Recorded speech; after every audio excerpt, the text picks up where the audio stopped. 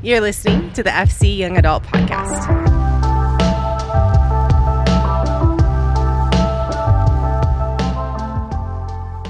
What's going on, guys? Hope that you are well. We are in the first part of a new sub-thread entitled Responses. If you've been with us throughout the year, you know we're running a year-long series entitled Threads, but the sub-thread that we are starting this week is Responses, and the topic that we're going to cover is celebration, the idea of responding in celebration. Last week, we talked about holiness as we wrapped up our subthread of higher plans. I would encourage you to go check that out if you haven't listened to it.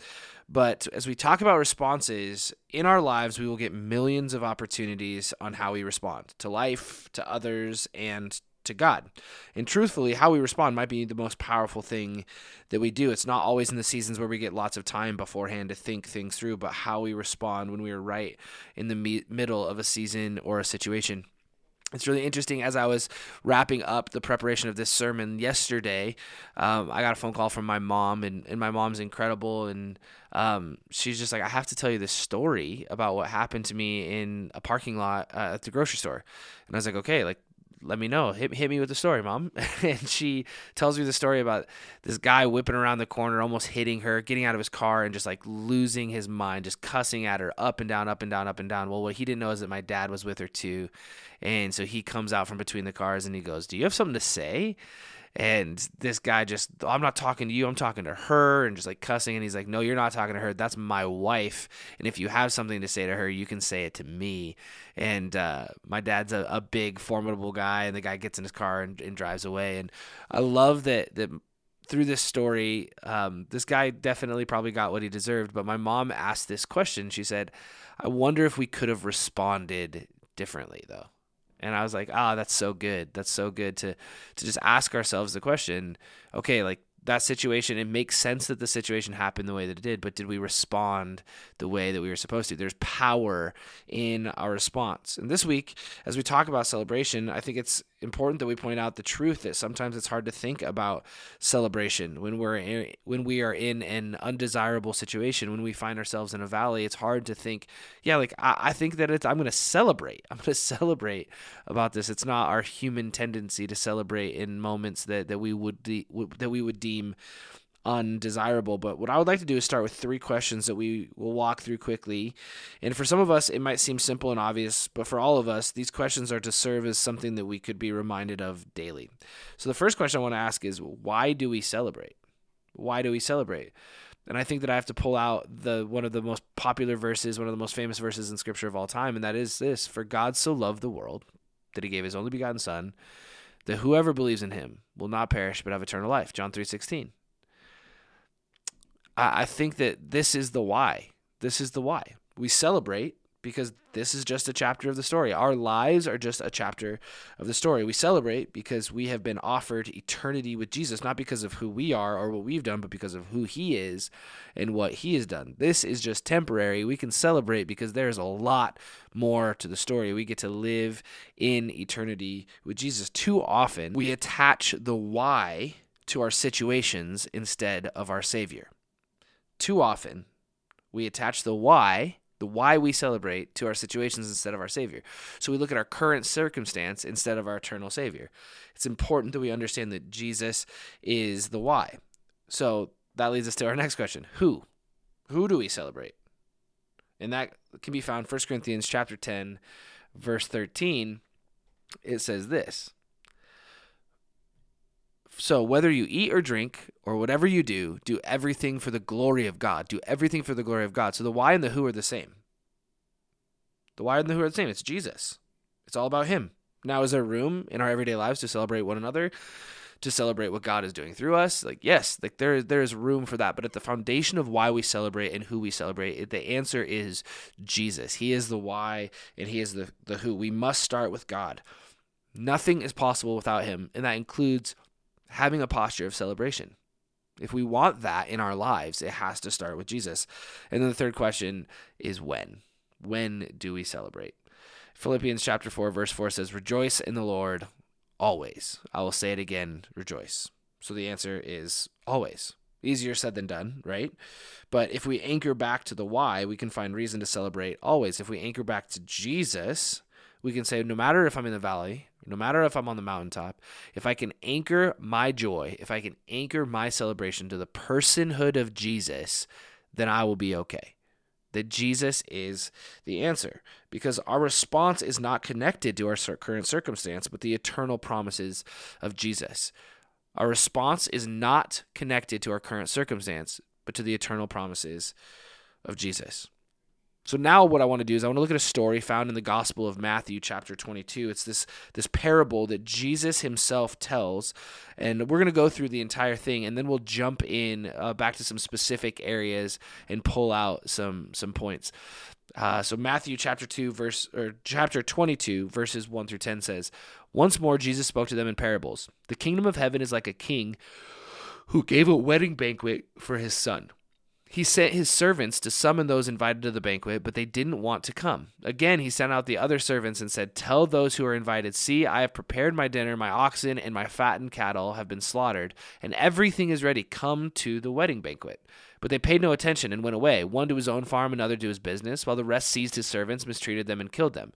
The king was enraged, and he sent out his troops, killed those murderers, and burned down their city." That was a quick turn in the story.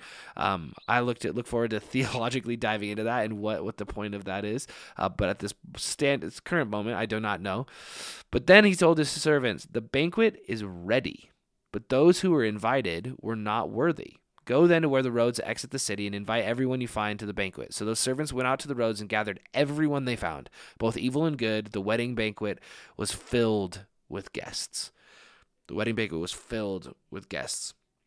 So let's jump back in, verses 1 and 2. "Once more Jesus spoke to them in parables. The kingdom of heaven is like a king who gave a wedding banquet for his son." So the first point out of this is that the kingdom of heaven is a celebration. The kingdom of heaven is a celebration. I don't know about you, but that gets me pumped. I love a good party, and that is going to be the best one ever. My hope is that we would realize that God, through the guardrails that he puts in our lives as we follow Jesus, the suggestions of like, this is what you should do, this is what you shouldn't do, isn't God perpetually trying to make our lives boring, but is instead preparing us for the greatest party ever. Jesus is the greatest party planner ever. He's working in us and through us, and his goal and ours should be to make the party crowded. Have you ever been in an event where there's chairs out, tables out, and like so many people show up that they have to start wheeling out new stacks of chairs or new tables? Like that is such a cool feeling. You're like, man, this thing is hyped. Like this is like super well attended. There's so many people here. There's some electricity about that. Like they're having to bring out more tables. Well, in our earthly events, some of us can be stressed out because there's only so many tables. There's only so much food, right? But in heaven, there's no limit to the amount of tables, the amount of chairs. There's room for everyone, and God's like, no, let's go. Let's bring out all the tables. Let's go. Let's just keep bringing out more and more tables, more and more chairs. Our goal is to make heaven crowded. The kingdom of heaven is a celebration. Verses 3 through 4 go on to say this: "He sent his servants to summon those invited to the banquet, but they didn't want to come. And again, he sent out other servants and said, 'Tell those who are invited, see, I've prepared my dinner. My oxen and the fattened cattle has been slaughtered, and everything is ready. Come to the wedding banquet.'" So the second question is, God has invited us. Will we go? Will we go? There's an open invitation from the creator of the universe, but we have to make the conscious decision to accept it. As we read this parable, isn't it frustrating to think about the people who are being invited to the king's banquet? Why wouldn't they want to go? Why wouldn't they want to go to the king's banquet? And if we look at our own lives, as we look at the king who offers the greatest banquet, we have friends and we have family, and maybe you are one of these people too who is spiritually unresolved. That, like, for those of us who follow Jesus, we get frustrated. We're like, why wouldn't you want to be a part of that? Why wouldn't you want to be a part of the greatest party ever, the greatest banquet ever? God, the creator of the universe, the God who owns the stars in the sky, it has an open invitation to each and every one of us. Why wouldn't we say yes? But then when I look at my own life, I think about the daily invitations that Jesus invites me into. Yes, there's this standing invitation for eternity, but there's also these daily invitations that God's like, hey, like I want to refine you. I'm like, no, I'm good. Like, oh, hey, I want to challenge you in this. Like, I think you could grow here. No, I'm good. Oh, I want you to love this person really well. Nah, they're pretty annoying. Like, I don't think I want to step into that. Like, why would I say no to the invitations of Jesus to grow in me the person that he wants me to be? Because who he wants me to be is going to be the best version of myself. But I say no to the invitations too. So we have to be careful as we look at people around us and say, why wouldn't you want to be a part of this? I'm sure God looks at us on a daily basis and goes, hey, I offered this to you today. Why didn't you want to be a part of that? Why didn't you want to accept the invitation to step into that relationship, to speak those words of affirmation, to encourage, to love, to support, like all of those different things? Would we be careful? But would we understand and ask ourselves the question, God's inviting us daily and eternally. Will we go? You see, we respond by accepting the invitation to celebrate with Jesus. We respond by inviting other people's into this. It's really interesting to me. I don't know if you've been a part of a potluck or a dinner group, and if there's a host, like usually like the host makes the main dish and then people bring sides or dessert or whatever. But I've been a part of a couple where the host is like, no, I have everything ready. I love that it says this. I have everything ready. Jesus is this host who has everything ready. He has paid the price. He's covered the cost. We don't have to do anything. We just have to show up. And it's like that dinner party where the host is like, no, I got it. Like, what can I bring? And they're like, no, it's covered. I've got everything. Just come. In fact, the only thing that I would like you to bring is more people. I've got plenty of food. I've paid the price. Like I've covered the cost. What I'm asking you to do is not bring all your stuff to the table and say like, how can I contribute to salvation? But no, like I have covered all of that. I don't need you to save anybody. I just need you to bring people along. Will we accept the invitation to then in turn invite other people to be a part of that which we've been invited to? That's the thing. Like we have gifts, we have talents, and understandably and unquestionably God is asking us to use those things, but your gifts and your talents, my gifts and my talents, isn't going to save someone's soul. Maybe it will help introduce someone to Jesus, but we are not their savior. He is. So what we bring to the banquet is hopefully a bunch of our friends and a bunch of our family. And we would say, look at our host, look at Jesus. He has paid for everything. He has set the table for us. He loves us so much. Like, would you want to be a part of this amazing thing that I get to be a part of? So we respond by accepting the invitation and then in turn inviting other people. Verses 8 through 10 said, then he told his servants, the banquet is ready, but those who were invited were not worthy. Go then where the roads exit the city and invite everyone you find to the banquet. So those servants went out to the roads and gathered everyone they found, both evil and good. The wedding banquet was filled with guests. The next point is this: everyone. Heaven isn't a VIP party. It is the most inclusive event of all time. Can you imagine the servants going out and inviting everyone from these roads that are exiting the city? They're literally inviting everyone to the banquet. The range of responses had to be vast. There were people who were full of fear and were like, wait, what? Why does the king want me to come? Or people who were full of trepidation that were like, well, if the king knew who I was, or if the king knew what I did even tonight or last night, like he wouldn't invite me to the banquet. There's probably some that are pumped, that are just full of joy. Like, yes, I've been waiting for this invitation. I just needed somebody to invite me. Like, I'm so excited to go. Like, these responses are all over the place. They fill the entire range.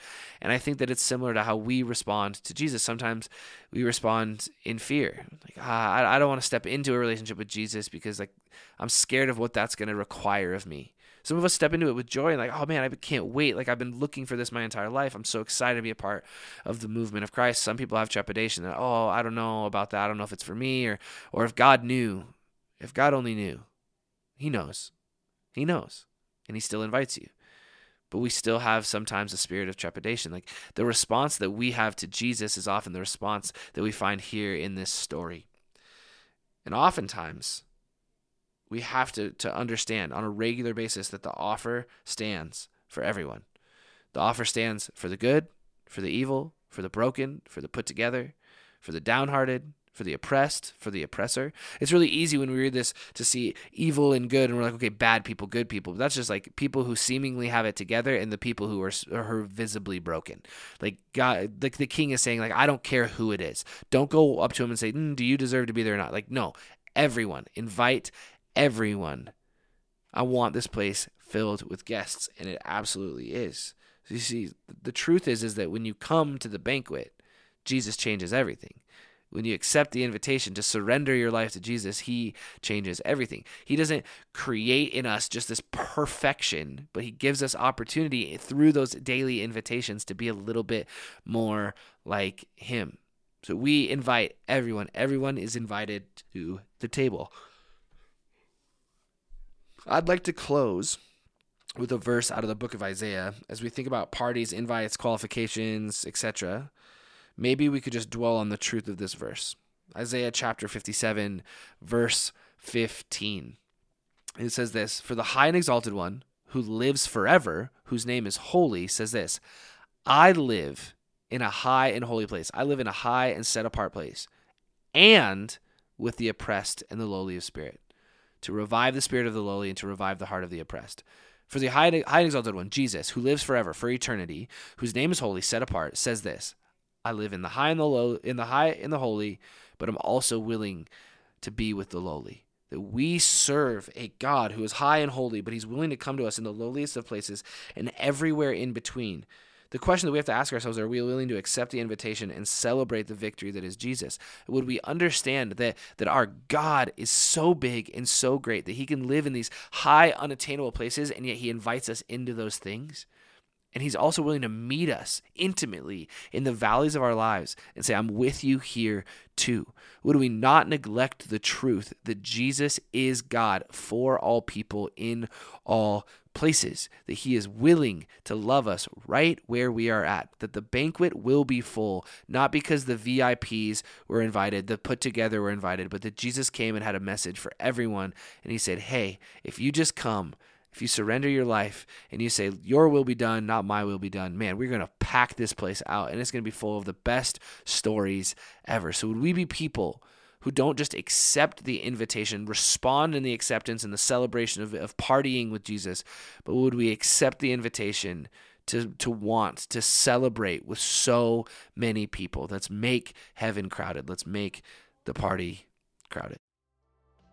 Thank you for listening to the FC Young Adult Podcast. If you are in the Billings area, we would love to see you at our in-person gatherings on Tuesday nights at 7 p.m. If you're unable to attend in person, there are always ways to engage online. Follow along through Instagram at faithchapel.ya or find our ministry page at faithchapel.cc. You are loved.